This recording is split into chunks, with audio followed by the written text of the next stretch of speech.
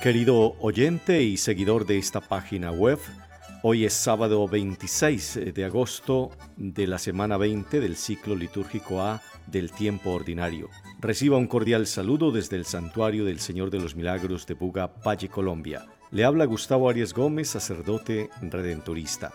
En el pasaje del Evangelio de hoy, según San Mateo, en el capítulo 23, versos del 1 al 12, Jesucristo nos dirige nuevamente una palabra a la humanidad, una invitación a situarnos en el verdadero lugar que nos corresponde. No os dejéis llamar rabí, ni llaméis a nadie padre, ni tampoco os dejéis llamar guías.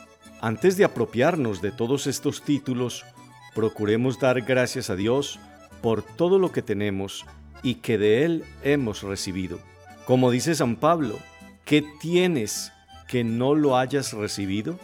Y si lo has recibido, ¿a qué gloriarte cual si no lo hubieras recibido?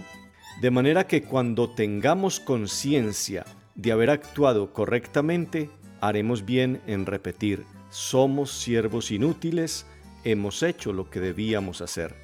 El hombre moderno padece una lamentable amnesia. Vivimos y actuamos como si nosotros mismos hubiéramos sido los autores de la vida y los creadores del mundo. Por contraste, causa admiración Aristóteles, el cual en su teología natural desconocía el concepto de la creación, noción conocida en aquellos tiempos solo por revelación divina, pero por lo menos tenía claro que este mundo dependía de la divinidad, la causa incausada.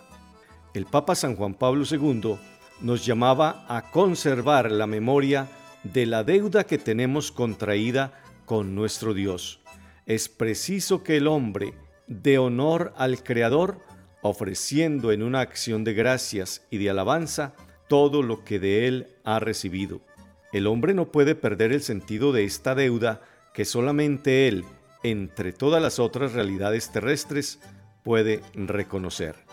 Además, pensando en la vida sobrenatural, nuestra colaboración, Él no hará nada sin nuestro permiso, sin nuestro esfuerzo. Consiste en no estorbar la labor del Espíritu Santo, dejar hacer a Dios, que la santidad no la fabricamos nosotros, sino que la otorga Él, que es Maestro, Padre y Guía. En todo caso, si creemos que somos y tenemos algo, esmerémonos en ponerlo al servicio de los demás. El mayor entre vosotros será vuestro servidor. Dios le bendiga, feliz día, hasta una nueva oportunidad.